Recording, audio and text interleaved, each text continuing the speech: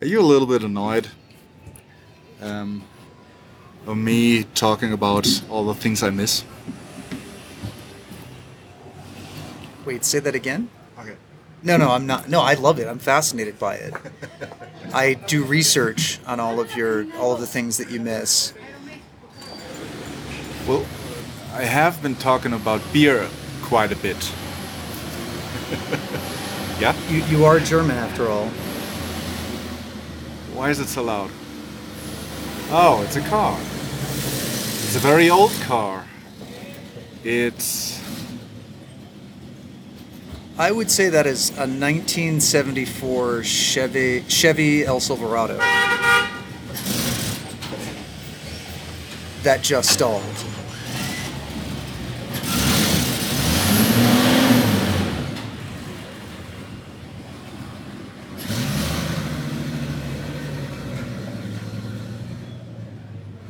people have complimented us on the atmosphere that we create, all that the city creates.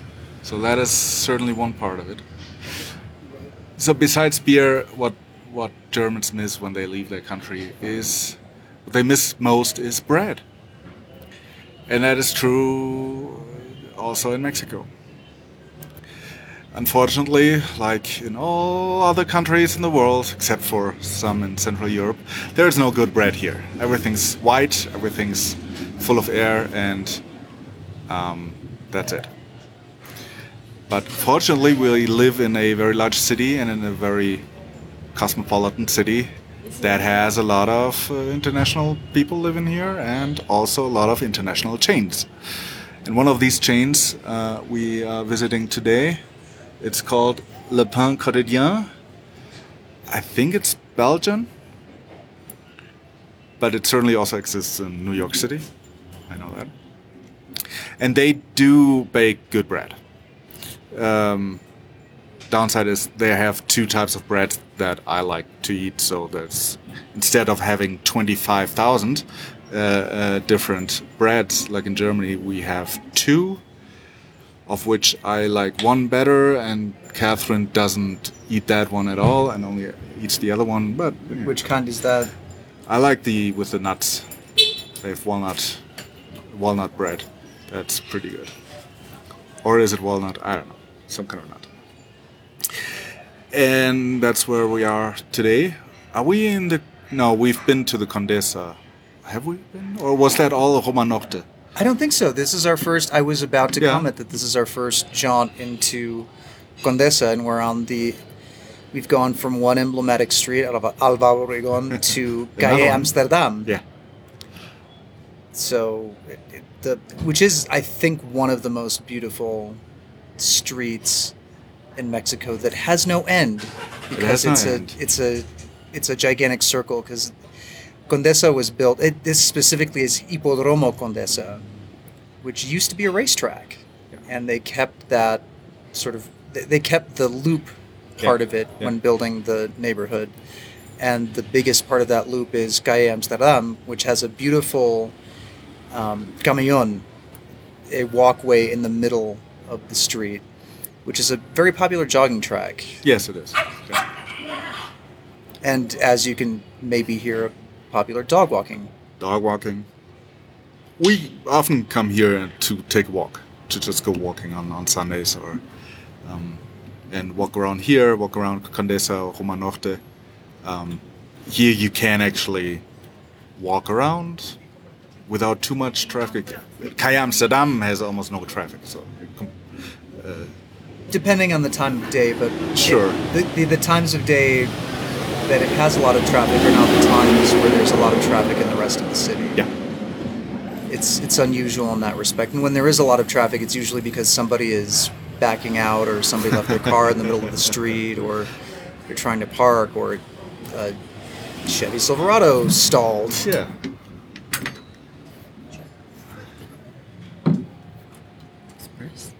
Good choice. And I hope me eating the bread isn't going to make you... I will join you. Oh, okay. Let's share. Because you said that you were a little bit ill. Yeah, but bread is good. Bread is always bread is fine? Yeah, bread and beer. No. now this from That's it. I confidently say that I used to be a runner, and I want to become one again. Right now, I'm not running really.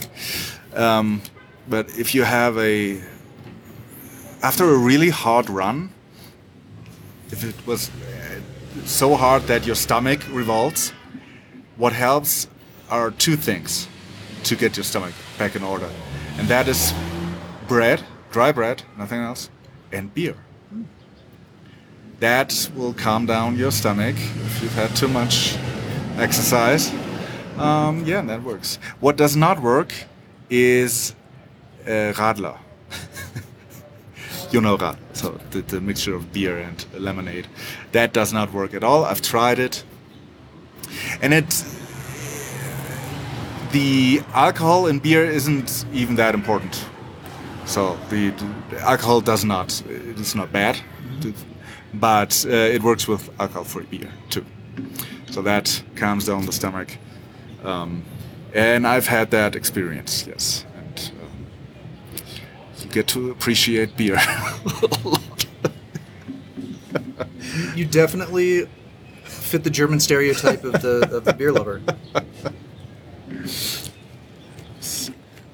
Yeah, this is the one. This is the Centeno. So that's what's Centeno in English? I think in German it's Roggen. I'm sourdough. I'm just saying Or because it sourdough. looks suspiciously like a sourdough slice, but I can't really tell from here. I know much more about beer than about bread. I know that I'm having the classic baguette. The thing about bread and baking in general in Mexico City is that because of the altitude, Yeah. everything's going to be a little bit different. The altitude, the humidity, and all of these things affect anything you're going to make in the city. It affect anything you're going to import into the city. Yeah. So, which is one of the reasons why tortillas are so popular here. You can't really make tortillas the same way outside of the city as you can here. It's sort of baking where you would at a lower altitude be frying. But tortillas are popular in all of Mexico, aren't they? They are, but here in Mexico City, tortillas, the masa is a little bit different, and the way they're made is a little bit different. Okay. They're warm and soft without having that kind of harder, crustier outer layer that when you go elsewhere in Mexico City or elsewhere in the country, tacos won't have that warm, doughy feeling as often as they do here in the city. Of course, you can duplicate the process in other ways, but there is something to be said special about the way tortillas are prepared here. So that's bread. And we have jam. Marmelada frutos rojos. So red fruit jam. That's nice. I think this is the perfect meal for me right now. Oh no, I'm sorry to hear that.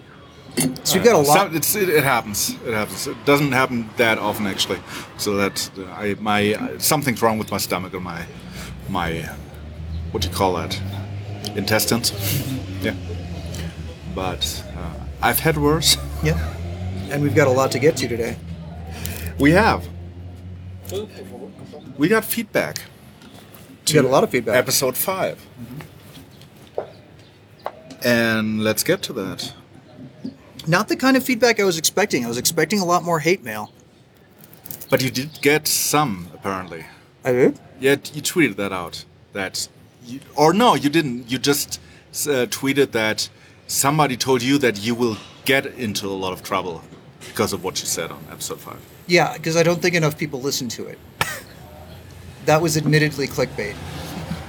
Yeah, I saw it like that. That was very admittedly. I couldn't. We'll see. I couldn't tweet that on. Or I couldn't toot that on Mastodon because people would have called me out on it straight away. Yeah. We'll see what happens. Yeah, I'll wait to get the emails. Maybe by episode 10, people have figured it out. But our first topic today, Yeah. tipping. Tipping. Yeah, an Australian guy tweeted at me, and he's not a. I didn't note down his Twitter handle, and he didn't have a name. And he said he basically listened to the podcast and got something out of it for his trip to Mexico City. So he was here on vacation, apparently, or on a business trip, who knows, and learned something about the city from the podcast, which is awesome. Our friend Judy asked me, who's the audience for this podcast? And my answer was, well, it's me, because I want to record these stories and these things and facts about the city. But apparently also tourists that come to Mexico City can learn something from it. Maybe at one point we have to create a list of topics that we talked about. At one point, it's going to end up in a Spanish class somewhere. So, but he asked how you tip here at a restaurant. I mean, we go to a lot of restaurants or taco places and we tip. So how do you tip? What do you tip? Tipping, like everything else in Mexico, is complicated. It's Yes. very complicated. So this is an answer for 4Red65 on Twitter, going back in my mentions. And I thought about this and did a little bit of research, checked out some good advice, some bad advice. Okay. At a restaurant, at a normal, typical restaurant where you sit down, a waiter comes, brings you a menu, they're always going to ask when you pay with a credit card, cuenta cerrada. Yeah. Or basically, they're asking you the equivalent of, would you like to close out your bill? And that's not literally asking that question. What he's asking is, how much of a tip would you like to leave? Because they have to enter it into the terminal ahead of time. It's not like the United States or other countries where you write in the tip amount on the receipt outside of the view of the waiter. And typically the guidelines are the same. I think a Mexican will tell you 10-15%. Yeah. I do the standard 15-20. Okay. I don't go to restaurants that often, actually. I don't know if I go to restaurants aside from when I'm with you or maybe with Rodrigo. After that, it gets a lot more complicated. At a puesto, for example, if you're going to a puesto, which is basically a street stand, if it's a very popular street stand where there's lots of foreigners, you hear a lot of English, 10-15% will usually apply. But you have to be very careful about it, because if you go to the wrong puesto or another puesto, a very Mexican one, that can be seen as insulting. To add more money than what you pay, or it makes you look like an idiot for not understanding how much they were actually charging you in the first place. The rule there typically is, if your order of tacos comes out to say 45 pesos, just give them a 50 and be like, no, está bien. Yeah. You round it up to the next nearest whole figure, like you would, I suppose, at a restaurant in Germany. Many people do, yes. Yeah. And then there's other circumstances that vary a lot depending on context, who you are, who they are, where you are. A normal taxi, the same rule generally applies. You round it up. But if they're helping you with a lot of voluminous luggage, of course you would tip more. Airport taxis, that rule always applies, whether or not they're helping you with your luggage. In fancier hotels, you always tip, but it never out in the open. That it's always you have to be as subtle about it as possible. Whereas in the US you can be just as blatant about it as you want. You have to try to be a little bit more subtle about it and use the tip as an excuse for a parting greeting, for example. And then basically, if I had to pick for a general rule outside of the restaurant rule, just ask, what's the custom here? And you will always get an honest answer.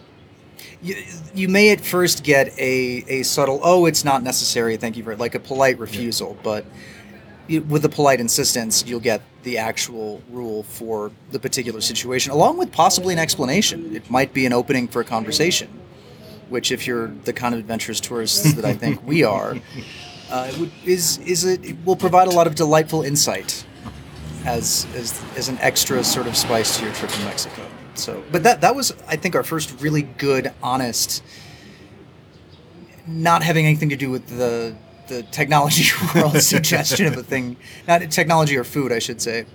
And so that was great. Please keep them coming. Do you have anything to add to my somewhat long rant? It was very interesting to me because I never did any research, and we just tried it out and saw how it went. So I have some experiences that generally, if we go to eat anywhere, no matter how large the place is, 10 to 15%, usually more in the 10% range, because we're Germans and it's Germany 10% is good, and so we do that. At some places where we like the people a lot, they get more. At the puesto or at a taqueria where you don't even sit down, I've never had the feeling that not tipping is a problem. But I usually tip. They often have a jar. In taxis, from what we gathered, from also speaking to taxi drivers, it's not at all common to tip. We usually round up, like you explained, but it's not common. Now, the extension of taxis is Uber, and for a while we tried to tip our Uber driver. Like when we had a long ride for, I don't know, 100 pesos, 150 pesos, I tried to give him another 20. Some are very excited, but they're surprised. First of all, they're surprised.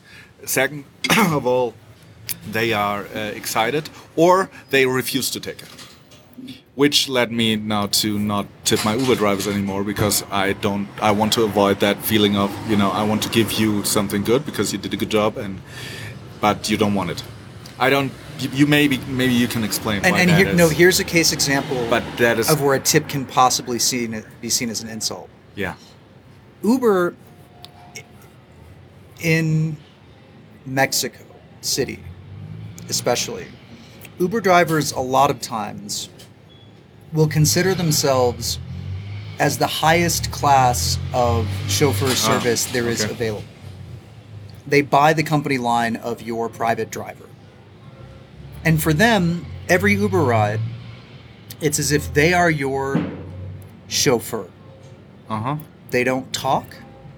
They are, which I love, but yeah. They're as opposed to taxis. Taxi drivers will always try to get you in some kind of a conversation, and they'll try even harder if you don't speak Spanish. Yeah. That Uber drivers oftentimes, especially the older ones, they have a new car. They're wearing a suit. They're wearing a suit. They've made a big investment in this. Now, this is also to say that sometimes, more often I'd say at night, especially on Sundays, you'll have a younger guy driving the older guy's car. And they might be more like a taxi driver, they might be more like an Uber driver. But you have to really, classism pervades everything in Mexico, and it's very complicated. Yes. And it's not a matter of what class are you, it's what class are you right now in the context. And so that's why, I think tipping, I don't know what the tipping culture is with Ubers in the rest of the world. I don't take Ubers. The only time I really ever take Ubers are here in the city, and it's mostly out of security. Yeah. Mostly out of security and convenience, because there have been a lot of times I've had some very sketchy, unpleasant rides. But perhaps because of my experiences when I first got here, I just avoid taxis straight away. Which is not, I can't make a blanket recommendation against taxis in Mexico City, but personally for me, it's a non-starter. If you are going to use taxis, always don't hail one in the street. Never. Never, ever just hail one in the street. Always try to go to a street corner where they have them. Otherwise, as much as I hate Yes. to recommend Uber, all of the other services that you might use they exist in Mexico City, but the service is not nearly as comprehensive as it would be in other places. If I'm in San Francisco or if I'm in New York, and it's a half-hour walk versus a 10-minute Uber ride or a 10-minute, I'll walk. Yeah. But here in Mexico City, even though the distance is the same, sometimes I'm just not feeling it. I don't know why. Perhaps it's just the laziness of being in my hometown, if that's a thing. But I'm digressing from the main point of tipping. Yeah, but I had the topic of Uber on my list of possible topics for the future, and just because we'll keep it short, the aspect of security alone is enough for me to forget and ignore everything else about Uber, especially concerning Catherine. When Catherine comes home at night, she's never gonna walk. I don't even walk anymore a lot. Yeah, I sometimes do, but having that car that okay, no. Let us get into Uber another time, because I have a list of things I want to say about that. Why we use a lot of Ubers here. Okay. Next up was tipping. No, one more aspect about tipping. We almost never pay by credit card in restaurants, so we pay in cash. And we have often tried to do it like in Germany, that so when the bill is 180 pesos and we want to give 210, and then we put down 250 because that's what we have, and then say, give us 40 back. Generally, that doesn't work because they get confused with the numbers. So what we now do, what works every time, we just put enough money to the check, we get our change, and then if they're smart enough, they give the change in a way that we can put out a decent tip, and then we put the change back into the envelope. We've tried many times to do it differently, but that's how it works, and that's how it always works. One note for our German listeners: waiters here and in the rest of the world, I actually don't know how commonly known this is, will not split the check up individually. This is a lovely custom that I love about Germany, and that you can talk with the waiter directly and pay for just your portion of the meal, which is something that I don't think happens anywhere else in the world. On the Masunte beach, there's one bar. It's run by my friend Gustavo. And he has a sign for that. I don't understand. I would never understood until now why that sign is there, but it's a sign saying we will not split up the check. No separate checks. No separate checks. You find that sign actually very commonly in New York. Because of all the German tourists? No, I think it's a service that people want. I think there's a universal demand for it. There's just not a universal recognition of it. I don't think it's just for German tourists. Perhaps maybe German tourists are responsible for giving people the idea that this was possible. And some, I think when you're coding a POS for a restaurant, this is a very common feature request. And I've never seen it implemented well. Perhaps it's just not a solvable problem, but... So that's that about tipping. Mm-hmm. Should we have ordered a larger basket? Then let's have two half baskets. Mm-hmm. But we came here for the bread specifically. Yes. And I don't know if you really totally finished the topic of your German love for bread. The German love for bread. I read a retweet. I forget who retweeted. And probably a lot of people retweeted if I saw it, but that Germans have many different words for bread. Not just the kind of bread, but the condition of the bread. And I think now I have to, that puzzled look on your face, now I have to find the tweet. There's definitely lots of different words for the same thing, for the same type of bread or roll in different parts of Germany. Mm-hmm. Just like there's areas in the US that call soda something else. Mm-hmm. So that would be Brötchen, Semmeln, Becken, of course, and probably a lot more that I don't know about. Now about the condition, I don't know. Okay, so Moami lists the different words Brot, Brötchen, and Toast. And I don't understand the what's so hard about that. Of course, it's three different things. But you have that in English too. Okay. You have your roll. You have your bread, which is a large loaf of bread. Mm-hmm. Then you have your toast. Do you call that bread? Just a regular white toast? Put it in the toaster? Is that just bread? Well, no, it's toast, but yeah. So I mean, there's bread and toast, but toastbrot.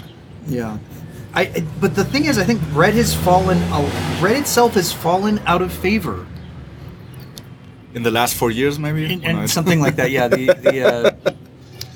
war against carbs. If you're going to turn this into a Fox News conspiracy. I don't believe that the war against carbs will ever be successful in Germany, and I have no stake in this.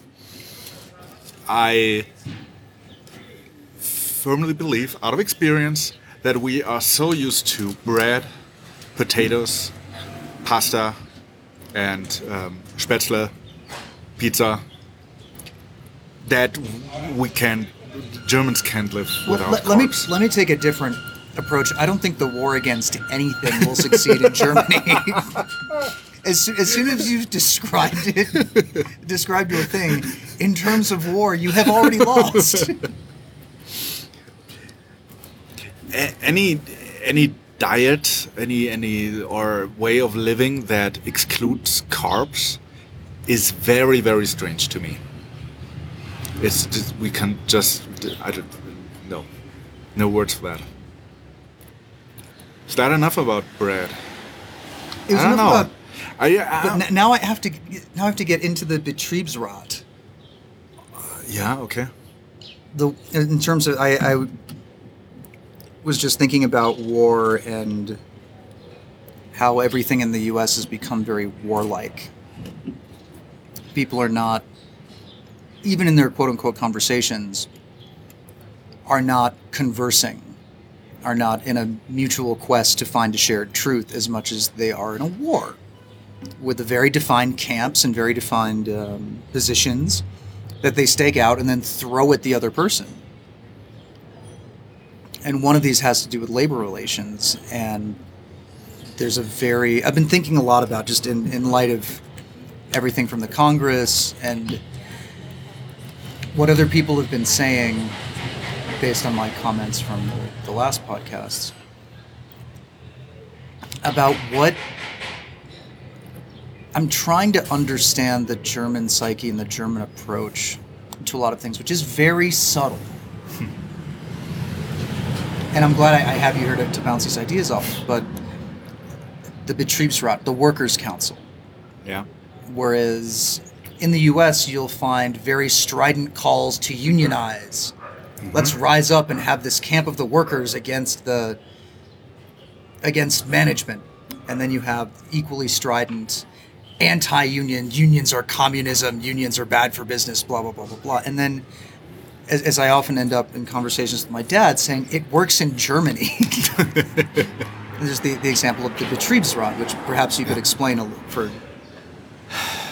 I can't really. I have never worked anywhere where there was a Betriebsrat, That's probably not true, but didn't have any contact with it. I had one stint in an IT consultant, an SAP consulting company. The joke was, don't mention the word Betriebsrat because you'll get fired.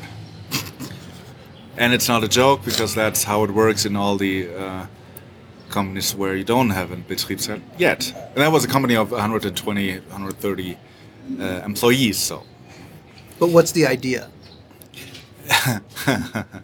you should have told me this before. I'm sorry. So I could have researched. My understanding is that it's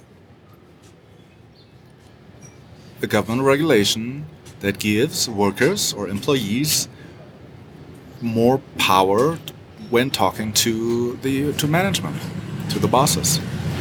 You as an only employee, you have no power. They can, you're not important if you just won. But if you unionize or if you get a group together and have everybody talk to management, it turns out they need you more than they admit to.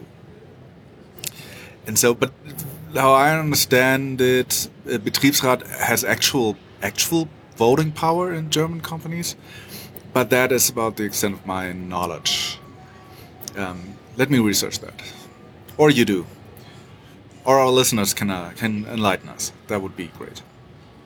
I threw this question out on Twitter, half being serious, half as a joke, and I'm loving the responses to it so far. But because I know what it is. I actually studied it during my MBA, and I didn't. So yeah. No, I mean it is. You gave a very good explanation of it. That of course there's always the way it was designed to work, and the way that it works in principle. Or I mean the way it's supposed to work in principle, and the way it works in practice. Yeah. And I like this approach because I have a very holistic approach to doing business. Perhaps I was taught in a very weird. It's almost my MBA is I got my MBA a long time ago. Let me put it this way.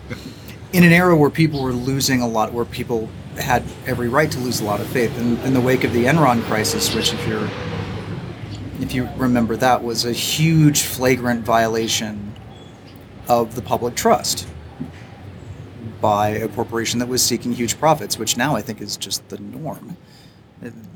Seems like it. But getting to the point, it's a workers' council where basically you have a group of people who are elected by the people who work for you to tell you certain things that you as management may not see right away. That I've had the good fortune of working in places where there wasn't this inherent suspicion of employees by management. You didn't have this micromanaging of people. You didn't have discussions of time theft, things like that. That you really, to maximize efficiency, you have to work like as a team. And everybody has their roles. You have the leaders, you have the workers, you have people who have to do the things, some tasks of which are very demanding from a leadership perspective, other tasks which are very demanding from a rote labor perspective.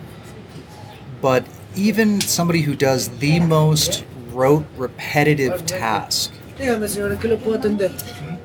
Un jugo fresco, por favor. Un jugo fresco, claro que sí, enseguida. Oh, y también otro mitad de una canasta de pan. Pedimos una mitad. Pero sí, claro que sí, señora. No, variación. Okay. Do you speak in English? Sí. Perfect. What is the juice? Jugo de temporada. Fresco de temporada. Sí. Perfect. Yes, sir. And a full basket. And full. Half. Or half, well, whatever. Full, I'll eat it. Yeah. I need my carbs. No, I broke your flow. No, I thought that was that. Okay, I think I was coming to an end. Good. Basically, everybody has to work. I'm sorry. I wasn't finished. That even the person who has the most rote job, who does it the most repetitive task on any assembly line, will probably have a good idea on how to do it better. Now, if you're a manager, Do you recognize that? Do you recognize the valued contribution of a person who might be the lowest, least educated person on your team? Do you value their input? You should. But do you? Perhaps this is my boundless optimism, but I like to think that most people at least try. You might not have the right language to do so, but you'll try.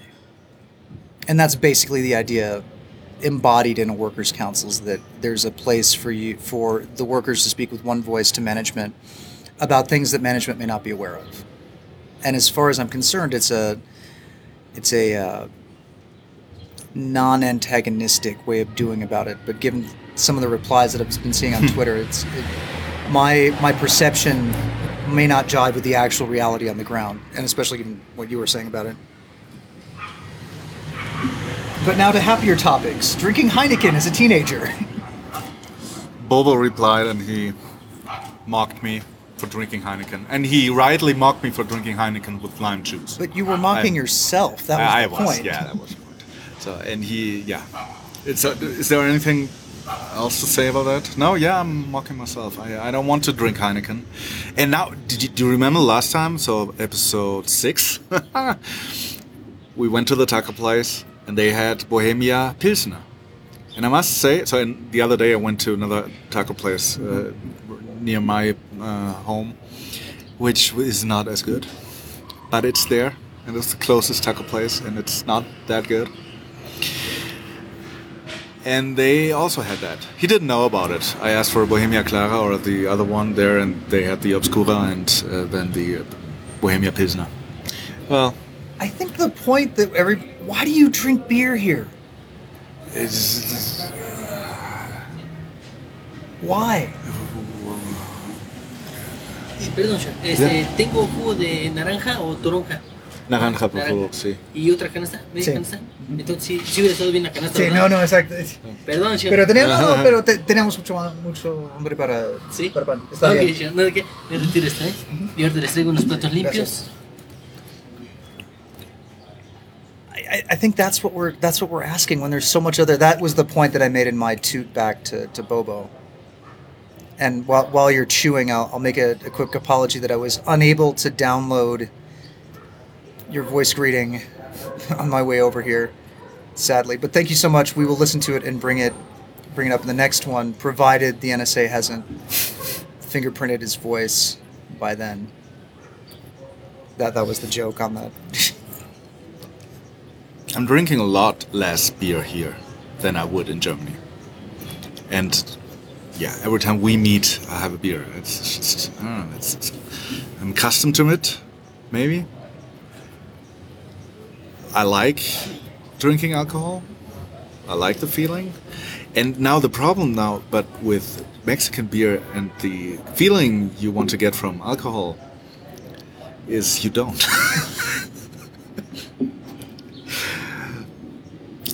Beer might as well be considered non-alcoholic in Mexico, like by comparison. Yeah, and I've tried it a lot. Have you been to the Brooklyn Brewery? I don't think so. I've been to a lot of places that serve Brooklyn Brewery beers. Yeah. We carried Brooklyn Brewery at the Bushwick Food Co-op. And I think they still do.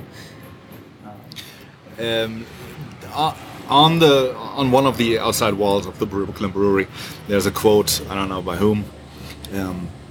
It says, "Beer makes you feel the way you should feel without it."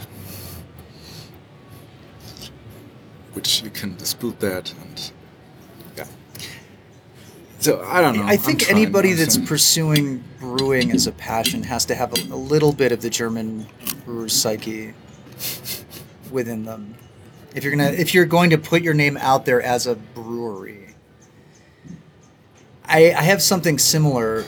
One of the biggest complaints I had coming to Mexico was steak. Mm-hmm. Big cuts of meat. You can order them. They are available on many menus in Mexico City, but it's not the same as having beef in the United States. No, it's not. That bad, maybe not bad, but passable cuts of meat are better than the highest quality, big cuts of thick meat you will find in Mexico City, because it's not a thing. Yeah. Steer is raised differently in Mexico. It's much, much, much, much leaner. And I'm offending every vegan that I love and know by bringing this conversation up, and I apologize for that.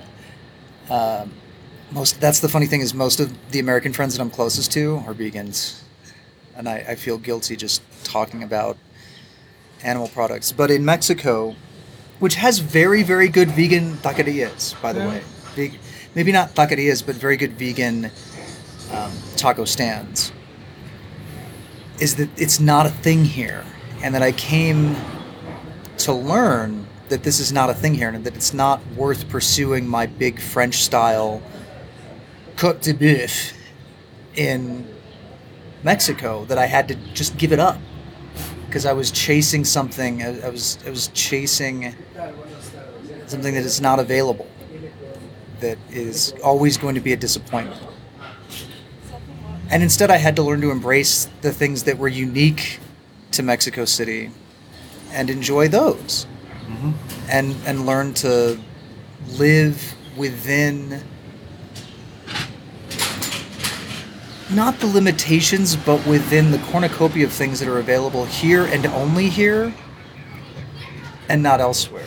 And of course now I've completely flipped and become one of those gringos that is always complaining about not having my tacos al pastor, or complaining about the travesty of putting sour cream on tacos al pastor. Like that, actually, the funny thing is, the only time I used to work in a restaurant, so when I was very, very young, so I will almost never send anything back. And I used to say I never send anything back. One time in the U.S., somebody served tacos al pastor with sour cream. Why? And that was the only time that I have ever sent anything back. And I was indignant in a way that I am now somewhat ashamed of. But I know that you put tons and tons of sour. That's another thing. Sour cream on Mexican food in the U.S., not a thing in Mexico. No. That I don't actually, I can't name a conventional Mexican dish that has any kind of white sauce.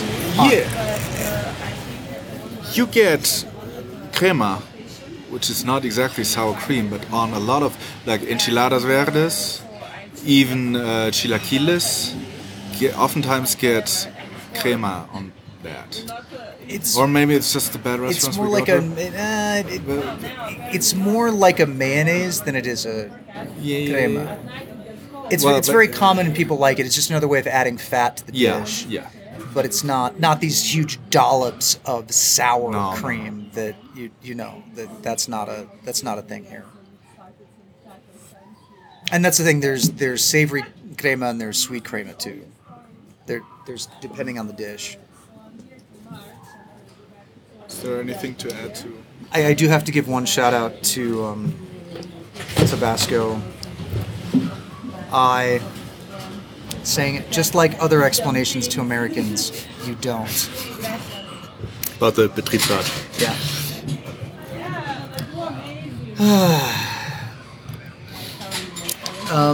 But we should get back to Cheetah's comment. Okay. And I think this Sebastian echoed this, and a couple of other people on the Fediverse echoed about sort of my comment at why a code of conduct would not work at the Congress. And I have to preface all this by saying I don't pass myself off as an expert in any of this. These are just my thoughts, my hunches, my opinions from what I hope to be a very middle-of-the-road kind of view, is that I can be convinced either way. And I like to hear the arguments for both sides. And I think until you have that open and honest dialogue, and a dialogue is defined as a mutual quest for a shared truth from two divergent perspectives. At least that's how I define it. I don't know if that's the official Webster's definition.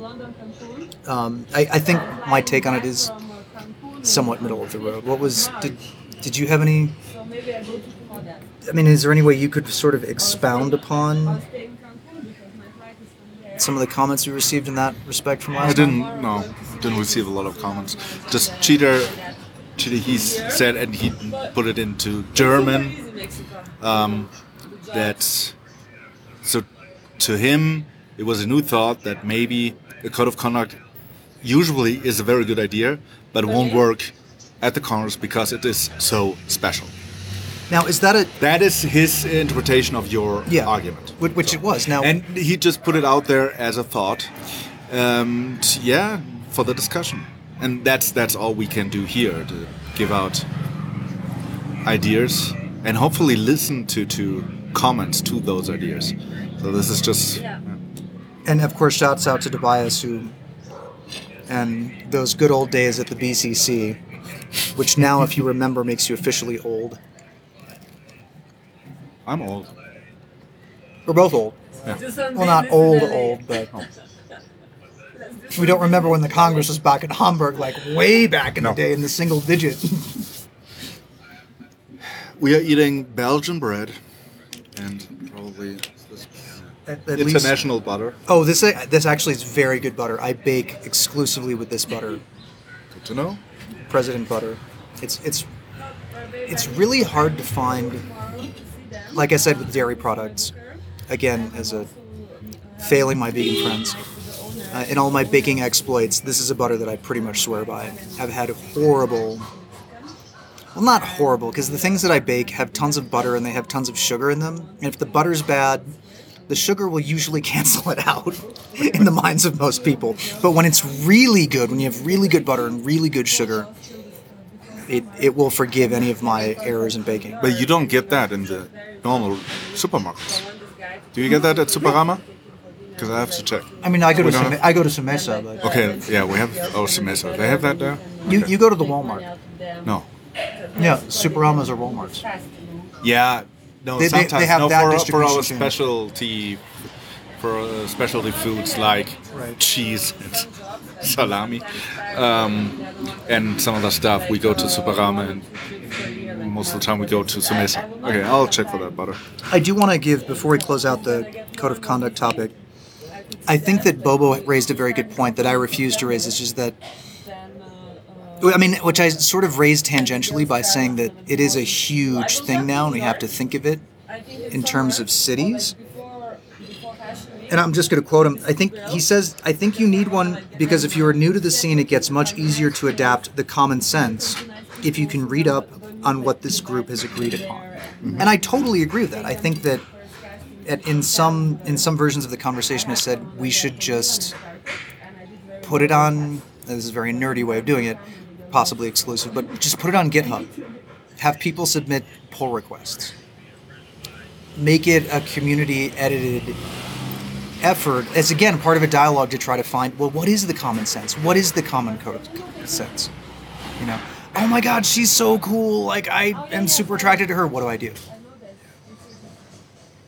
That's an open question. The funny thing is, I don't even know how to answer that. And a lot of things that, and of course, there's always going to be the people who are out to harass and out to intimidate. And I mean, that's a very clear-cut thing. But what do you do when you feel an attraction to somebody? And I'm not saying just purely sexual attraction. It could be, this person is super cool and I want to get to know them better. How do I approach them in a way that's not harassing them, that's respectful of their time and respectful of my time? And I would totally love to see that effort come about. These things are maybe common sense to a lot of people. So if it is, why not just write it down? Let's not make it law, let's make it a style guide. Now to close another bracket, if you ever go to Cancun, I don't know why you would, but there is a French restaurant there where they have amazing steak. Not like here. It's a French restaurant. I'll check our travel guide. It's in there. It's not cheap, but you can get it. But then again, you can go to New York and then you have your steak there. You go to M. It's Wells. probably Just go to M. Wells. Every time I go to New York, I've gone to New York. I've changed. I've programmed myself 8-hour layovers specifically so I can go to M. Wells in Queens. Not in it. Yeah. So. Okay, you have to put a link in the show notes so I know where it is. Who knows? Maybe I can do that too. I updated episode. Yeah, you Yeah, did. I did. You did. I did. It's gonna be published tomorrow. I even put in Rory and Yvonne, the 3 people who are 3 Oh, as contributors. forced guest stars. So now on to the main topic. Is it a continuation of? Oh no, we talked about Mexico City specifically. So today we're gonna talk about Mexico and why it is a rich country. Not just a rich country, but a rich country in every sense that you can't immediately see. And this is a very weird point to take, especially as a gringo in my Spanish classes. Now, of course, I'm the weird gringo in my Spanish classes in the sense that I often have a better sense of real Mexican history than a lot of Mexicans do. And there's some Mexicans who take classes in the same faculty that I do. The Centro de Enseñanza para Extranjeros, CEPE, which is primarily a language school. It's primarily there to teach foreigners how to speak Spanish. And in the last class, Spanish 8, Avanzado, that I'm in, and I'm taking for the second time, there's myself, there's an Italian, a very young Italian, he's 18 years old, he wants to go to college in Mexico, a Japanese lady who's very, very reserved, young lady, very reserved, a Chinese gentleman who's also somewhat young, and is very, he talks a lot, but I don't think his Spanish is quite at an advanced spoken level. Obviously he passed the exams to get into Avanzado, or he wouldn't be there. And an American who has a fairly typical liberal, but somewhat classically American lack of nuance. I was in the car and then I sit down at Oh, so that's the biggest slap I've gotten out of you in a long time. And so when I bring things up, I bring things up from a very odd perspective. And I think when you're a foreigner in another country, you're going to see things differently. You're going to miss a lot of the subtext that comes with being a native, but at the same time, you're not prejudiced by the same sorts of things, by the same sorts of myth making in your upbringing, which is antithetical to Germans because there was no real myth making in Germany. Perhaps that lack of, and I'm going to wait for for the truck to go by.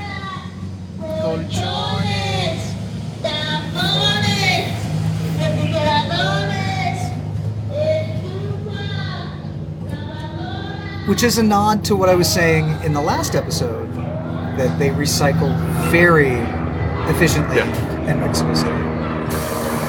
And I think it's perhaps not common, or perhaps not exclusive to Mexico as much as it is to countries that where materials are more expensive than labor.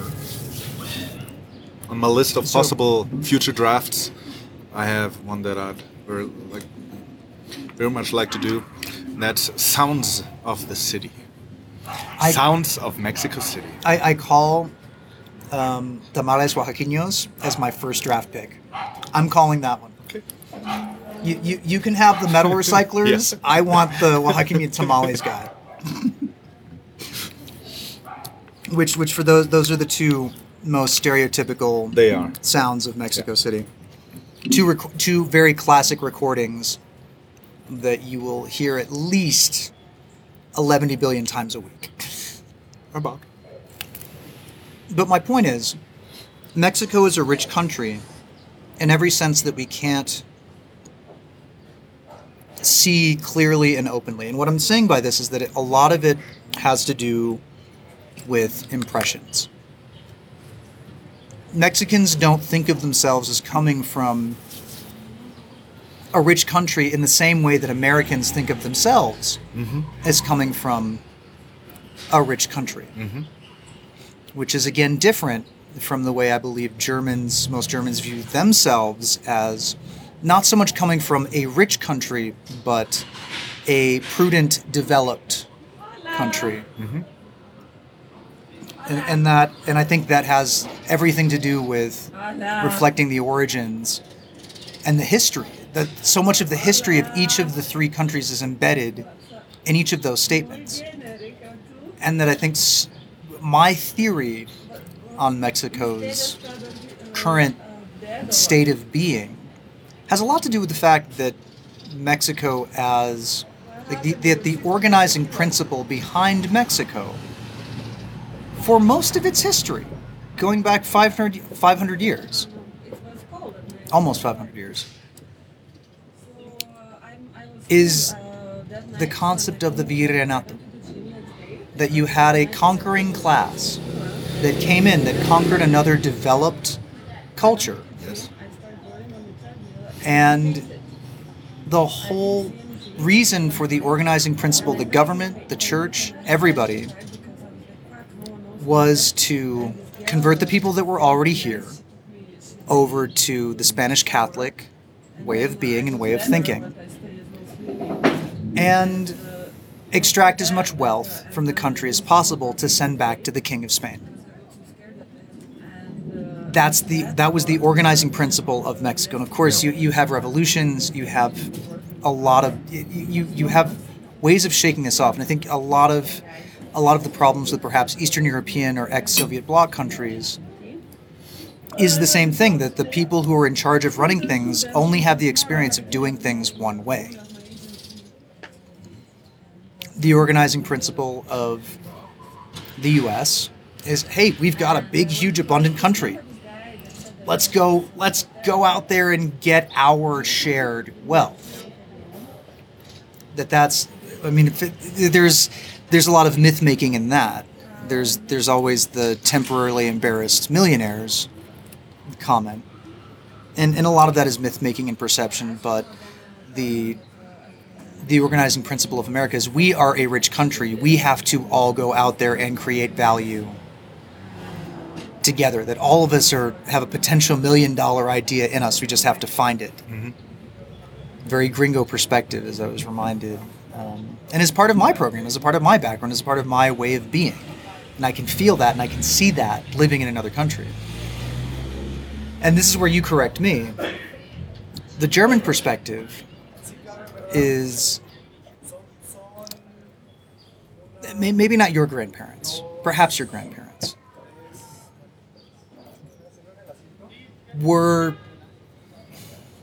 and I'm trying to find nice ways of saying this, but whereas perhaps my great-grandparents, not my great-grandparents were in Chile, but if I were an American and I had great-grandparents during the Depression, that you had people who were, who were thrown into one of the worst economic crises of the industrialized era, and lived through it, and won a war.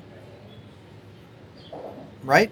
That's the sort of grandparent, great-grandparent, great-great-grandparent, depending on how old you are, era. Whereas the same generation on the German side, same economic crisis, lost a war, were divided, where you had the two emergent great world powers split the country apart. You look at some of the earliest films from the DIFA, and you just see Berlin leveled. And there's a lot more history that I can't jump into, but this is why, to this day, these are the reasons why, to this day, lights aren't always on in apartment buildings. You press the button in the apartment building, the lights are on just long enough for you to get to the door, and then they turn off again. That comes from the war. Is that not normal? No, that I've never seen that outside of Germany. Even in my apartment building here in Mexico City, we have a timer. The lights stay on from 6 o'clock at night to 7 o'clock the next morning. I mean, what about Europe? The apartment building you live in the same way. The lights in the common areas are always on. No. No? No, the lights in the staircase is not always on. No, you're confused. That's not. Well, granted, there's a lot of other ways to. I mean, we briefly touched on common architecture, but is there a button the same way there is in German buildings in your building? No, it's a motion sensor Oh, okay. that turns on. This is. But that's very, very but German. motion sensors are a relatively new thing. It's very no, German. and the building is very, very modern and new, and actually well built. There's a lot of new apartment buildings in the city, and many of them are poorly built, and all the appliances are everything that's in there is very poor quality and cheap. But it makes business sense because people are paying a lot of rent right now for apartments. And if they look new, then they pay even more. And so I'm learning about Germans. yeah. That's very nice. As a brief nod to. But that's the thing, is that coming from the way buildings are built, the drive to save energy, and given the fact that a lot of Germany's gas comes from Russia, and Russia has a huge political lever in there, you have huge investments in wind that you don't see in the rest of the developed world, because U.S. has tons of natural gas inside the U.S. Sure. They frack we'll frack for more. We'll dig through the natural beauty of Alaska to go get more petroleum, and if that's not enough, we'll take it from Mexico and we'll take it from Canada. I think I grew up. I mean, turning off the light is saving energy. That's how I grew up. And so maybe that is. And we had a brief period of that in the 70s in the U.S. That's when the gas got so expensive. The oil crisis. The oil crisis, yeah. But it wasn't. But everybody longed for their big, huge trucks, and we went right back to it.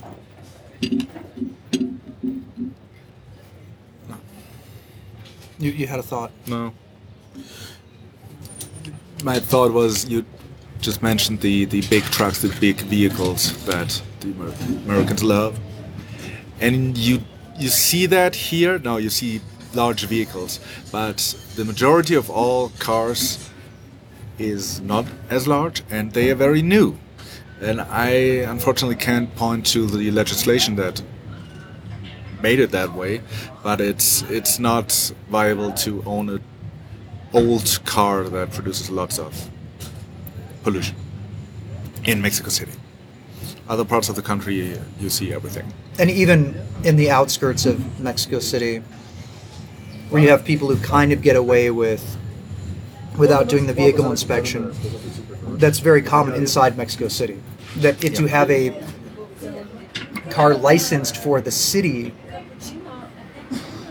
you have a lot of different inspections that are involved. And even to keep a car domiciled in the city, if it's from somewhere else, you have to have the proper stickers and you have to have the proper permissions for it. That are only vehicles that go back and forth between Estado de Mexico and the city, which are really the biggest polluters, because they're traveling the most, regardless of how clean or dirty they are inherently.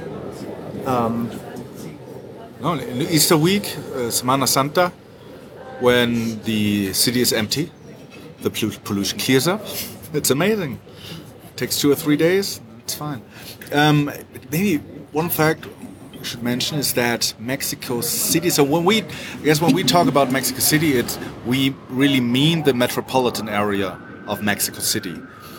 Now, we've mentioned, so there's this, now it was called Distrito Federal, now it's called Ciudad de Mexico, which is now a real state, and that is... It's a state, an entity that is, for all intents and purposes, considered as a government to have essentially the same principles embedded within it as a state-level entity of the United States of Mexico. Mm-hmm. This in and of itself, and if we're talking about Mexican constitution, I thought American constitutional law was complicated. Wait until you talk with me. I mean, at least among constitutional scholars in the U.S., you can kind of divide them up into basically two camps with perhaps two more little fringe camps on either side. I have yet to come across Mexican jurists that not only have the same opinion, but have the same general opinion in the same conversation.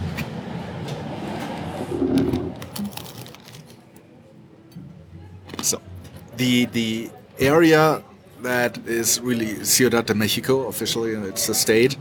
In this area live there's about 9 million people living there. This I think it covers most of the southern part of the Valley of Mexico, and certainly all of the parts where there was lake 500 years ago. But really, you don't see there's no state border. There's not even a sign that says here the Estado de Mexico. There can be, yeah. But the city just keeps going. I don't know. If you go north from here, do you see a sign? If you go on the Insurgentes Norte, you don't see a sign anymore. It's like Berlin and Brandenburg. Yeah. Only the Brandenburg part is much bigger. Much bigger, yeah. In terms of area and people. And most of that, all of that is Estado de Mexico. Estado de Mexico, basically, it goes around the city. Right. And before it was all Mexico, and then they cut out the federal district from the state. And that's what today is Mexico City. But there is a big difference between Edomex and El DF. If you're in one of those two camps, if you're not coming from one of those two camps. I mean, aside from in Estado de Mexico, you have huge, new, palatial shopping malls that look like the stereotype of Los Angeles from the 90s and early aughts, the mall rats. Yeah. But these were designed, I think, with those movies in mind. Only much nicer, much prettier, I've never seen shopping malls as nice. Much louder, because all of these stores have their own music and their own speakers outside, and then people dancing and shouting. That's just Mexico. Yes. That's just Mexico. But no, these are not little. They're big town squares. They turned a metro station, a terminal, a transfer station between the metro. I don't even know if it's a train between metro and buses.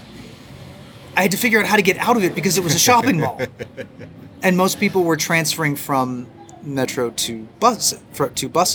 I forget which station this was exactly, but it was a beautiful new shopping mall with people in it and activity. You go to a shopping mall in the U.S. now. Maybe I'm just going to shopping malls in depressed areas of the U.S., but there are times when you could be in, say, several thousand square meter space and see nobody, which is you wouldn't find in shopping centers here. But this is what Estado de Mexico is known for. It's known for gigantic shopping centers, Coppels, combis, and it's not this. The feel, depending on where you're at, on how much closer to Chimalhuacan or Toluca you are.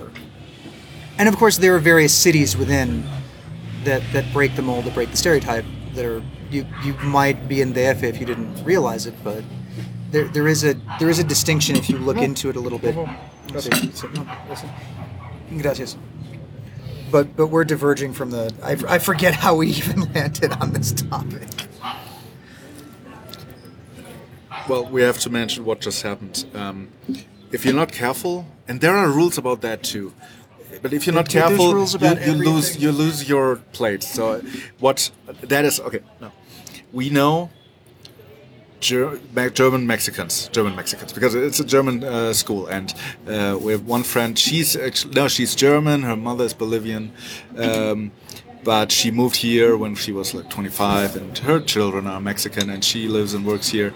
She knows both. She knows everything, and she, of course, is taking her sons to Germany. And now this will sound very strange to all the German listeners.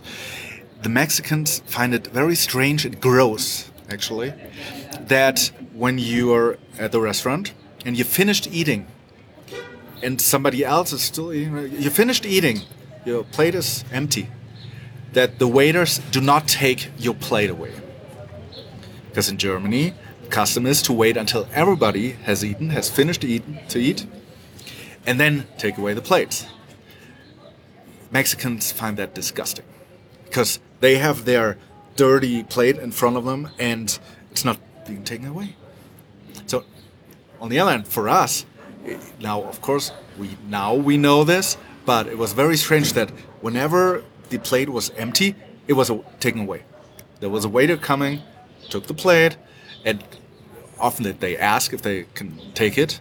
But now I still have a tiny piece of bread on my plate, and I haven't eaten in 5 minutes. But that was the cue for our waiter to take my plate, and he did ask, but he didn't really ask to expect an answer.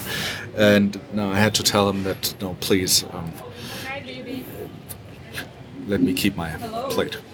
This is a very controversial topic that I brought up, and I bring up very controversial daily topics somewhat frequently in my cohort. Do you shower every day? Now, if we're being honest, if we're being honest, and I will,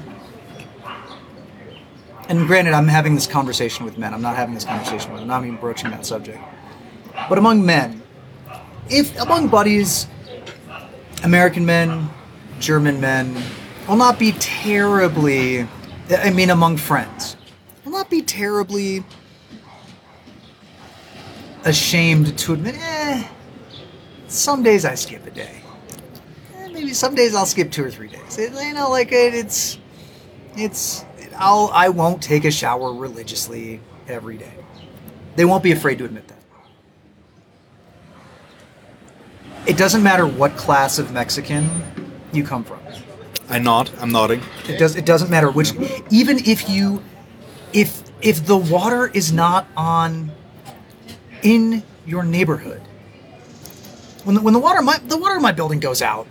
I mean, fortunately now I've been making a lot of changes. Thanks. I also have to throw this out to Severin and the one thing a week hashtag one thing a week that I've been doing, which is mostly water saving projects in the building, because our water will go out. Sometimes in this neighborhood, the water will go out. It went out for a day. And people will go to their friends' houses or go to their friends' work, borrow their keys, go to their friend's house, be late for work so as not to miss their daily shower. I remember noticing one thing very early after we came here. And it's related to a new phrase that you taught me just the other week. It's the sauna gratis. Oh, yeah. Sauna gratis. No. I didn't know what it meant. You should explain it real quick. Well, we've talked about the metro, the subway, and that when it's full, it's not really full because there's always space for more, and those people do get into the car, and then it's really full. Have you seen someone go in through the window yet? No, not yet. That's on your like Mexico City bingo card. I did that once. But what I noticed is that even though, I mean, it is hot in the summer and people do sweat, but you're in this, in Germany you would say in a Sardinenschachtel, yeah?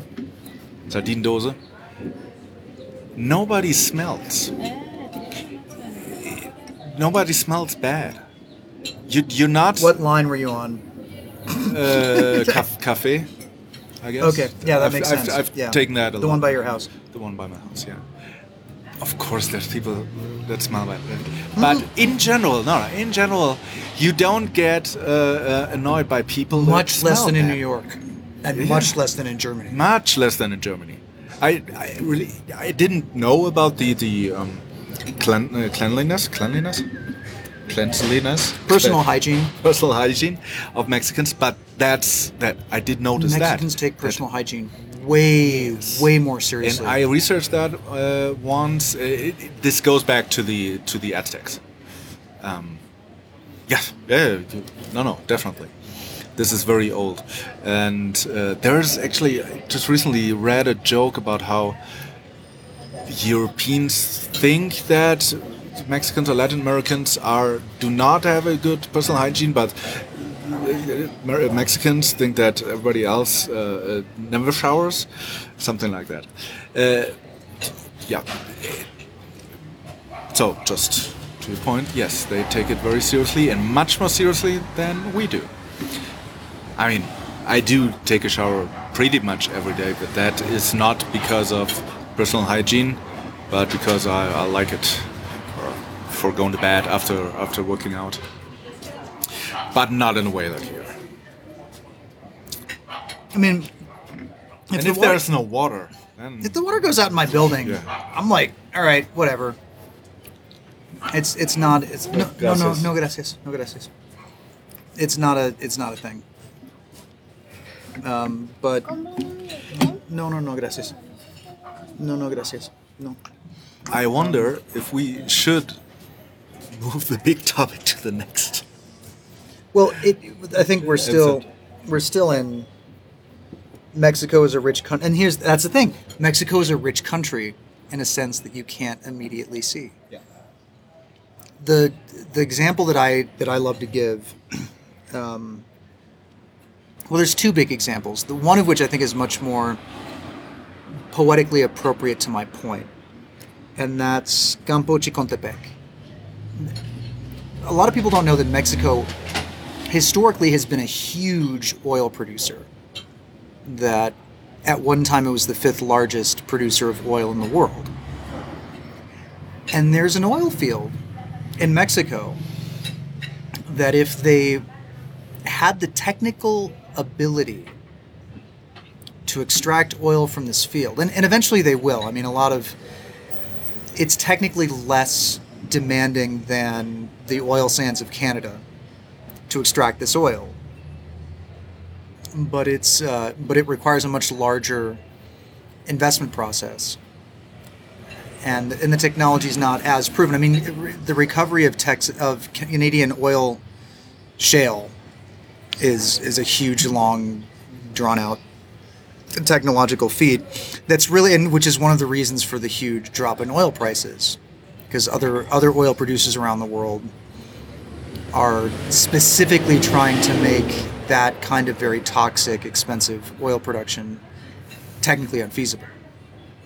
But long story short, if they had the ability to exploit it, Mexico would have the 3rd largest, I mean, third or 4th, depending on how you look at proven reserves, would have the 3rd or 4th largest proven oil reserves in the world, behind Venezuela and the Gulf states. It's in the ground. It's there. You can't see it, and it's not being exploited. And I think poetically that encapsulates how rich Mexico is. Mexico is an incredibly rich country in almost every sense. It's just the pieces and the will and the investment that's lacking. A lot of it is perception. Americans unfairly perceive themselves to be rich. Mm-hmm. Mexicans unfairly perceive themselves to be poor. Germans correctly perceive themselves as they are in comparison. I mean, but that's the thing, is that you were about to say, well, Germans don't exactly, and that's exactly what I'm talking about. Is that that Germans are always willing to look for the truth of the matter. At least the Germans that I've met, and perhaps I've met a very special subset of Germans, but not too proud, but not ashamed. Yeah. Oil. Okay, oil.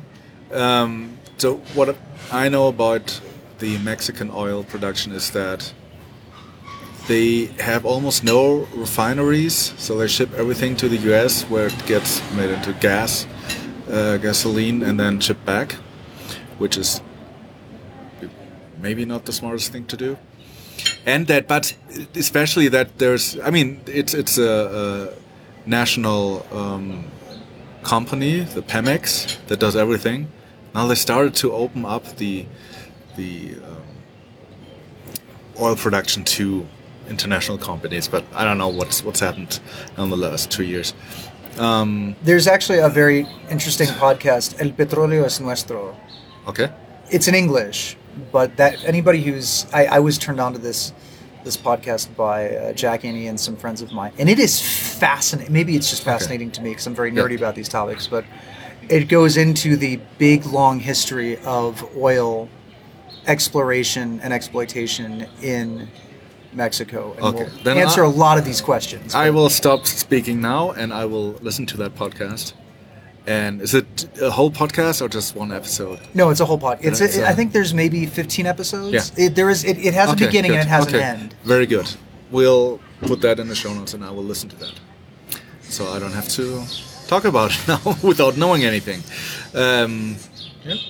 Stop. No, but there's that. There's also the other example I put was an example. I think a constant point of debate among people who are interested and knowledgeable in Mexican history, and I have not been able to get a concrete answer, or an answer that, given the evidence, will satisfy me. Now, this is it's a question that I don't think can be answered. It's open to debate. And the problem with things that did not happen in history is it's much harder to find evidence for why a thing did not happen and call it conclusive than it is why things did happen. And the thing that didn't happen is Mexico never even attempted, in any way that I've been able to find, to start a nuclear weapons program. Now, lots of countries never bothered to start a nuclear weapons program, but I can't find another country on Earth that had the capital at the national level to be able to afford the investment in starting a nuclear weapons program. The scientists and the academic capacity to do so. That when you look at that, if you take American nuclear physics, if you look at all of the nationalities of the people that worked on the Manhattan Project, of course, the vast majority were Americans. You had your very well-known European emigres, physicists, and the next largest group of people were Mexican nuclear scientists. But nobody ever talks about them because they just kind of blended into the background. But yes, Mexico had a very large amount of nuclear scientists for a country of its disposition at that time. Mm-hmm. And the other thing Mexico has is uranium. You actually need uranium to start. I mean, to start a nuclear weapons program during, in the midst of the Cold War. You need the actual fissile material. Mexico had all three of these things, and was one of the world's largest economies. It wasn't destroyed like in the post-war. It was largely functional throughout. It was functional throughout the war, and had a huge economic boom in the post-war era, like like, very similar to the United States. Never even attempt. There's no evidence that they ever attempted to pursue a nuclear weapons program. Look at all of the other countries in the nuclear club. You have a lot of countries that proved that they could make a weapon. Mm-hmm. Countries that Israel accidentally admitted that they had nukes, that they were part of the nuclear club. France, the United Kingdom. No, none of these. All of these, a lot of countries, even Australia, they're like, oh yeah, we proved we could do it, but no, we renounced it. The precedent to the anti-proliferation treaty was the Treaty of Tlatelolco, which was initiated by Mexico in response to the Cuban Missile Crisis. The politicians here said, look, we need to make everything south of the U.S. a nuclear-free zone. Mm-hmm. Now, of course, Argentina, they started their own nuclear weapons program. Brazil started their own nuclear weapons program. You had a lot of these Latin American dictatorships were very interested in acquiring nuclear weapons. And of course, in Mexico, you have La Dictadura Perfecta, which could be a whole episode. La Dictadura Perfecta. God, shifting from Spanish to English, my accent is always weirder than it was if I were just speaking Spanish the whole time. So I apologize for that. But the example of Mexico never pursuing a nuclear weapons program, when they totally could have, says so much about Mexico. And now we have to get into the other natural wealth of Mexico: the corn, the avocados, the tomatoes. A lot of things that we eat every day were first cultivated in large quantities here in the Valley of Mexico. And now this is where you talk about the avocado cartels. The avocado cartels. No, going from nuclear weapons to avocado cartels. Welcome to Several Ways to Live. I did some research recently before we planned this episode about, first of all, to look into how big the market for avocados is, and then what the cartels, the narcos, do with it. And it turns out that all the rumors were true. So avocado is big. I read it, especially after the NAFTA, the free trade agreement with the U.S. That industry, it's still booming and it's still getting bigger and bigger. And I don't know, 60. I think I read 60% of all avocados that are eaten in the United States of America are imported from Mexico. And I haven't seen it, but in Michoacan, where most of the avocado production of Mexico is, fields are getting bigger, forests are cut down, and it's not always a good thing. And I read some numbers, at least the whole market, I read one number that all Mexican avocado growers made a profit of $2.2 billion US dollars in 2016. I don't know if that's profit or just income, but it's in the billions. It's big, and when something's big, and when there's something where you can make a lot of money, then the narcos, the cartels, they will go there and try to get their share. And now this one, it was a Newsweek article, I hope that's almost correct. That started in the 90s already, when somehow they got government records of all the avocado farmers, and so they found out who is growing, how much, where, and how much money are they making, and so they went in and said, okay, for each hectare, what's hectare? 100 times 100 meters, is that the thing? And no, okay, acre.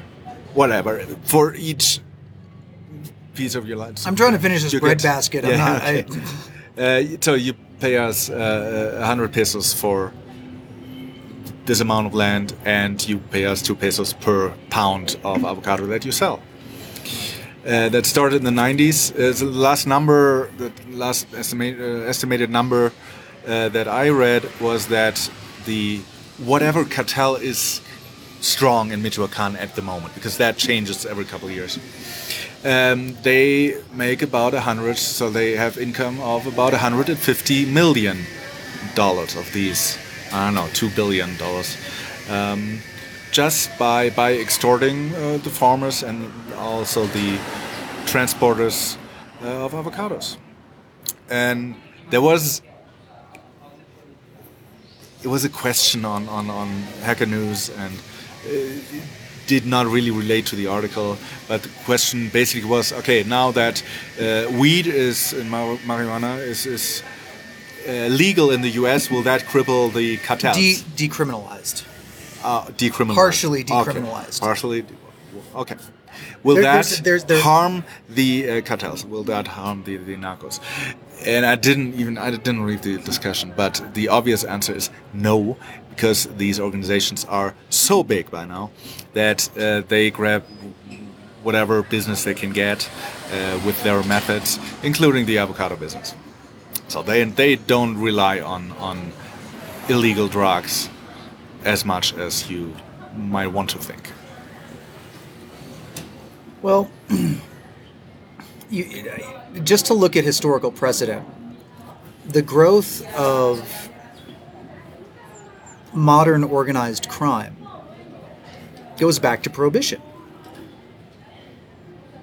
And of course, Prohibition in the United States was a failed experiment.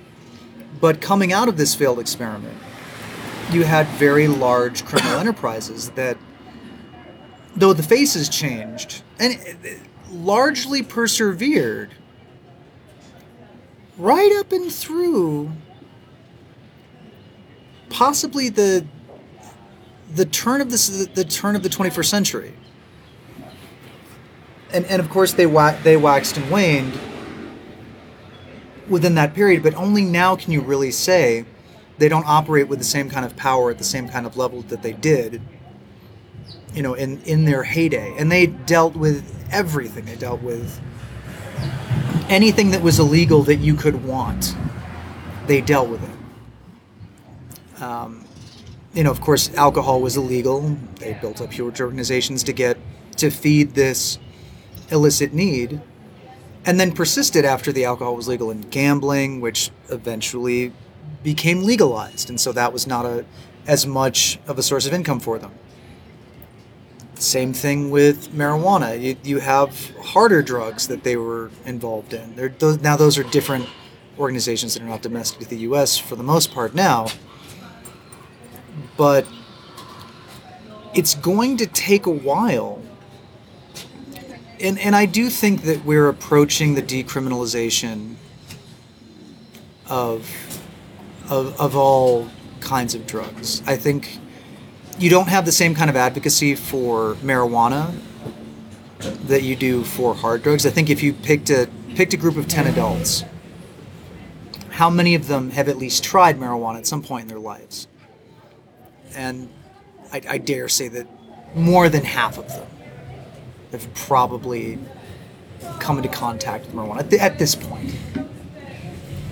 Maybe one of them maybe one or two will have tried cocaine or heroin, something like that. But it's not as much of there's not as much of a stigma attached to it. But even if all these drugs that the Mexican cartels make all of their money from were legalized tomorrow, yes, of course they'd find another way to make money, but eventually people will, farmers, growers, civilians, the people who are making honest livings, will eventually band together and fight these criminal enterprises that are taking their livelihood and providing no value in return. That is the optimistic view. Well, no, I think that is the optimistic view. You see this. Now, granted, it takes generations for these things to happen. You saw this happen in Iraq, for example. Afghanistan is perhaps one example where this has never really happened, where this is not happening. It's just one big basket of where people are the warlord is the government. You have other parts of the world where the warlord is the government. But if you have people who know what a functioning government is supposed to look like, and know that these people are doing nothing and stealing value from them that they are making. Even that Newsweek article talked about local militias and things that people are beginning to fight back when the government will not. And you have civic efforts in Mexico to fight against these kinds of corruptions. You see that whether you're talking about Nos Falta 43 or if you're talking about the uproar against the fact that murders of journalists are not prosecuted here.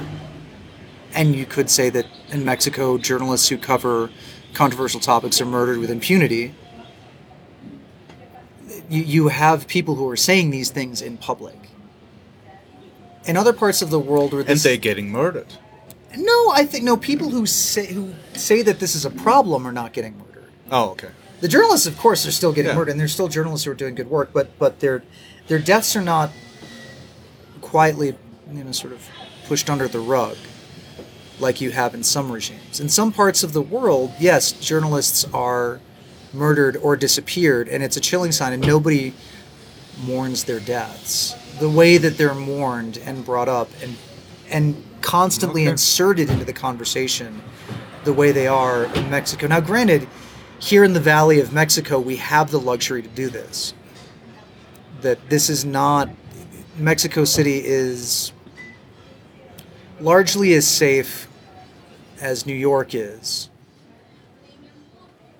I don't have any real statistics to back that up, and I wouldn't trust many of the crime collection statistics here. This is mostly just my feel. In the past few years, so I've read that Mexico City historically has been, as you mentioned last week, a city of refuge, especially also for journalists that maybe in another state, just a matter of one who reported on the ex-governor of Veracruz, and he fled to Mexico City because he feared for his life.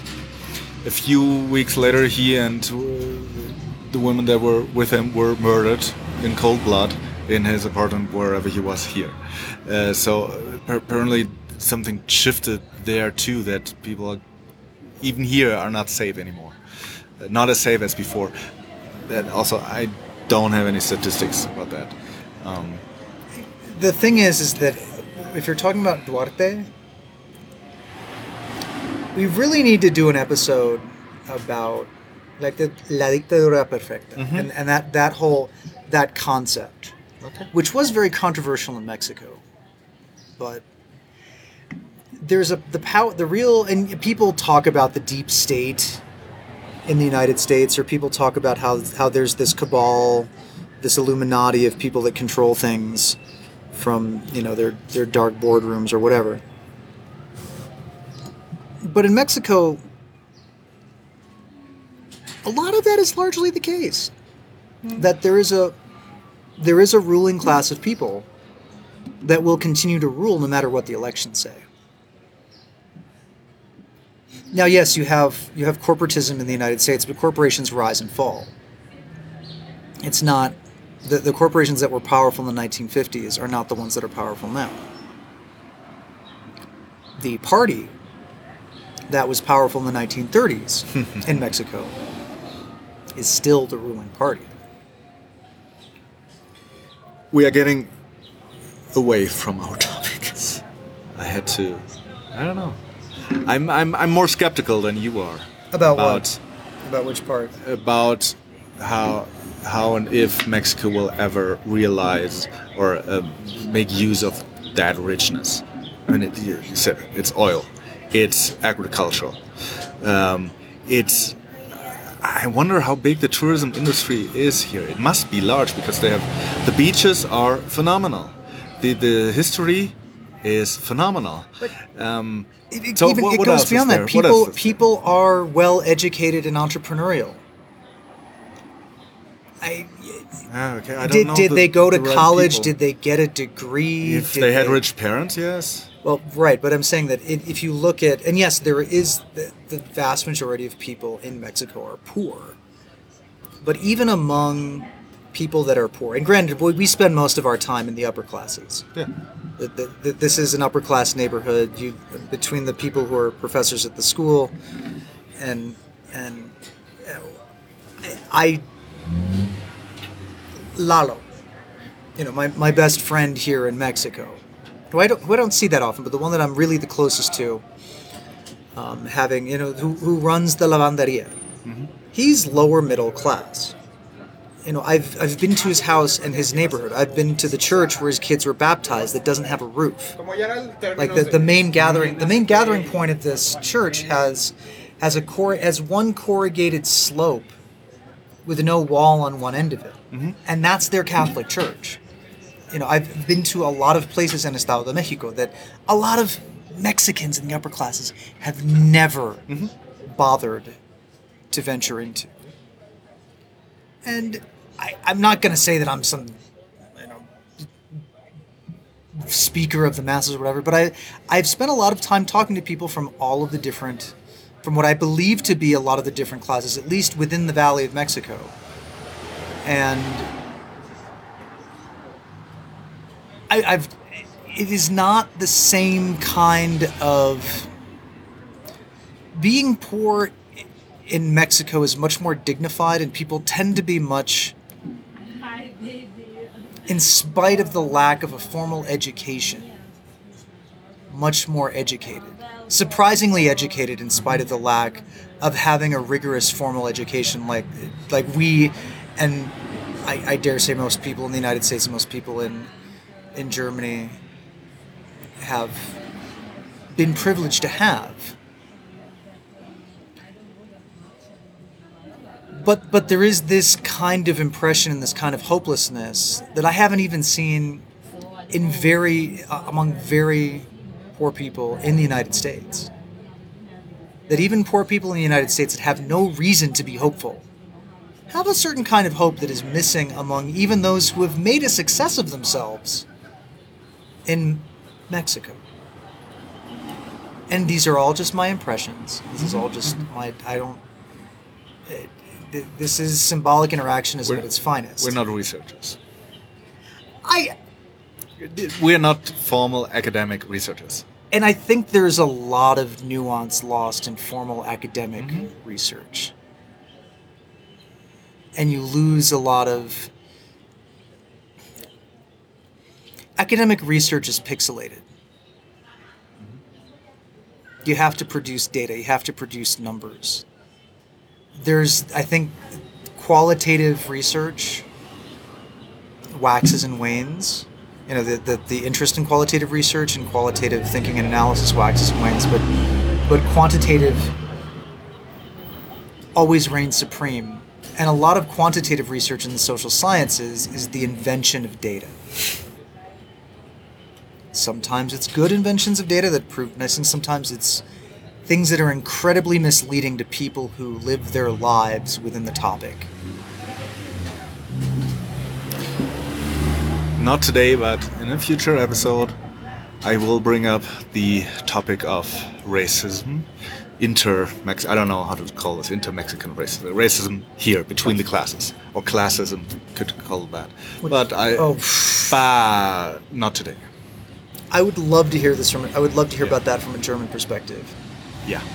Oh, I'll give you stories, and then I won't give you an answer. And I've talked to Mexican friends about some of these questions that we have, and they gave some answers. This is nothing you could quantify, and nobody. I don't know.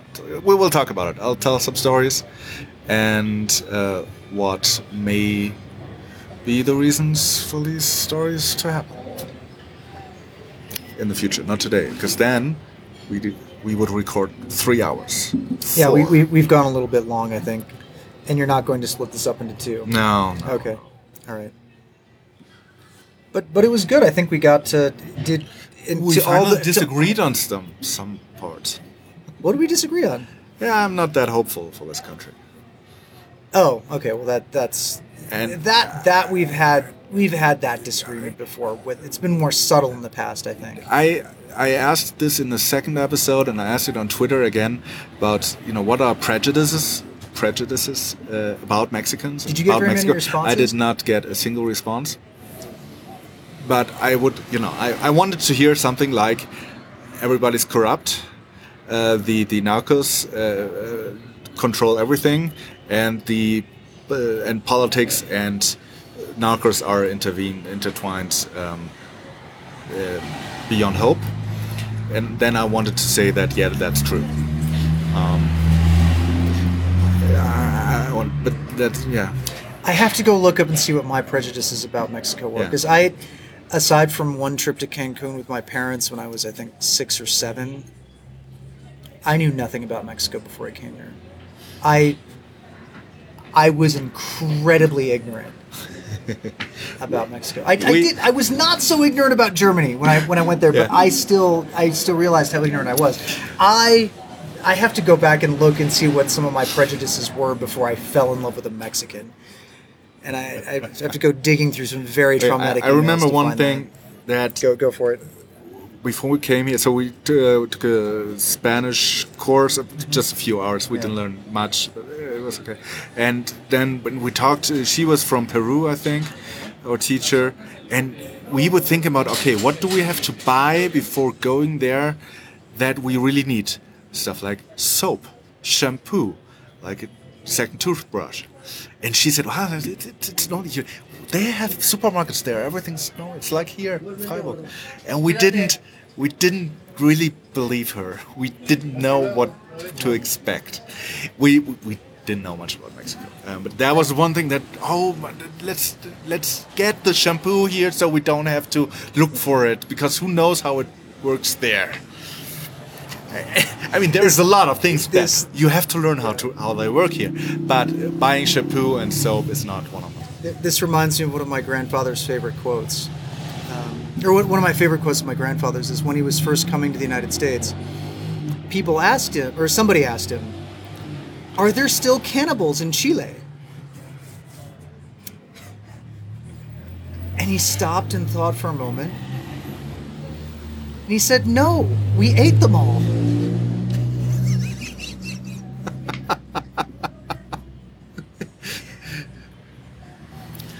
I wish I had his dry wit. But that's emblematic of the kind of ignorance that people. And I knew Mexico was probably. I don't know. I'm gonna have to look up and see what my prejudice. The one prejudice I had about Mexico was I did think it was a lot more crime-ridden. Mm-hmm. And I was not dissuaded of this impression from the house that the house that I was taken to. And I wouldn't say that that's not true, because just in the past weeks there's been a lot of robberies on the streets, in traffic. Just people having a pistol and going to the car and demanding for the wallets and phones, I don't know, and then taking off. That's happened a lot in the past few weeks. And that just happens, and it comes in waves apparently.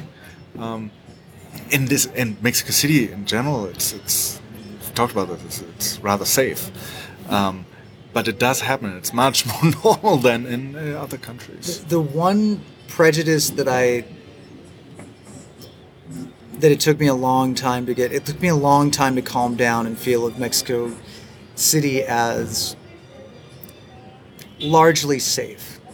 One of the first things that I looked for when I had a moment away from my now ex was guns. It's like, where are the guns? And it wasn't until I know this sounds really weird. This is going to sound weird, and that was the funny thing is that I have accidentally stumbled upon large caches of weapons here by total accident. I was looking for a part. All of my best stories in Mexico start with me trying to solve the water problem in my apartment building. But I was looking for this part of a valve for my. Now I know exactly which part it is, and more importantly, I know which much more common parts I can change some of the washers and what things to file down on this part to make it fit. My building's very old and has very odd fixtures, but eventually the standard word for it is an árbol, a tree. Mm-hmm. But then another way is like, no, this is an árbol, this is cartucho. Of course, same word for a cartridge of ammunition. And I'm not going to tell you where this was, but in the search for this part, because of a misunderstanding of what I was looking for, and because I look like a sketchy dude who looks like he'd be looking for guns, managed to stumble upon the things that when I first got here I was trying to find. Because I didn't feel safe here at all. I felt like I needed to be armed to walk around, which is definitely not the case. And I think it's a bad idea to do that. So I mean, when you don't have very specialized training in close quarters use of firearms, yes, you're more likely to hurt yourself or other people that you care about than any potential assailant if you carry a firearm. But even with the advent of just open unlicensed carry in the U.S., there hasn't been this massive increase in accidental shootings that people were expecting. what I mean, and this is maybe a tip to another tourist that comes here. I haven't been in that situation. Catherine hasn't either. If you get into and this is a rule of thumb that we try to remember, if you get into the situation that somebody draws a weapon on you and demands whatever they want your money and your phone. That's the rule of thumb everywhere. Yeah, but here in Germany you don't have to know that. Here you have to know that. Just give it to them and don't do anything. They still tell you that in Germany, though, don't you? No, you never think. Why would you think about that? It doesn't happen. Maybe there's places where that happens, not in places where I live. So, they want your money, give them your money, whatever they want. Don't do anything, because main reason for that is if it doesn't go the way they expect it to go, they get nervous. And people do shoot each other. I remember one story, it happened, of course we didn't notice, but it happened around the corner from our old apartment. Somebody sat in the car, he wanted to go into the garage, and somebody came up to him, pointed a gun at him, said, "Give me your car." He said no, he got shot dead. And the guy left, the shooter. That's apparently what happens here. And so, yeah. Now granted, maybe coming from America, that happens a lot of times there too. It doesn't happen in Germany. That's why... I don't think you can say that it doesn't happen. It doesn't ever, but it's not an issue. It is really not an issue. And here we had to get used to that, to just have the idea in the back of our heads that this could happen, and if it happens, how to deal with it. What a great end to the episode about how rich Mexico is. Or is this about how complicated it is? Or... I think the title of the episode should be... Yeah, we finally settled on the topic of Mexico is complicated, which I think has been my theme for discussing all things Mexico. Yeah. But of course, shout outs to everybody on... I carefully thought about this. Of course, Bobo interacts with us a lot. Sebastian, Cheetah, and the many people that I'm forgetting, because I did not make as organized a list as I thought I was going to beforehand. And please interact. Let us know. Yeah, and ask questions. We've been living here for a while, and I don't know what I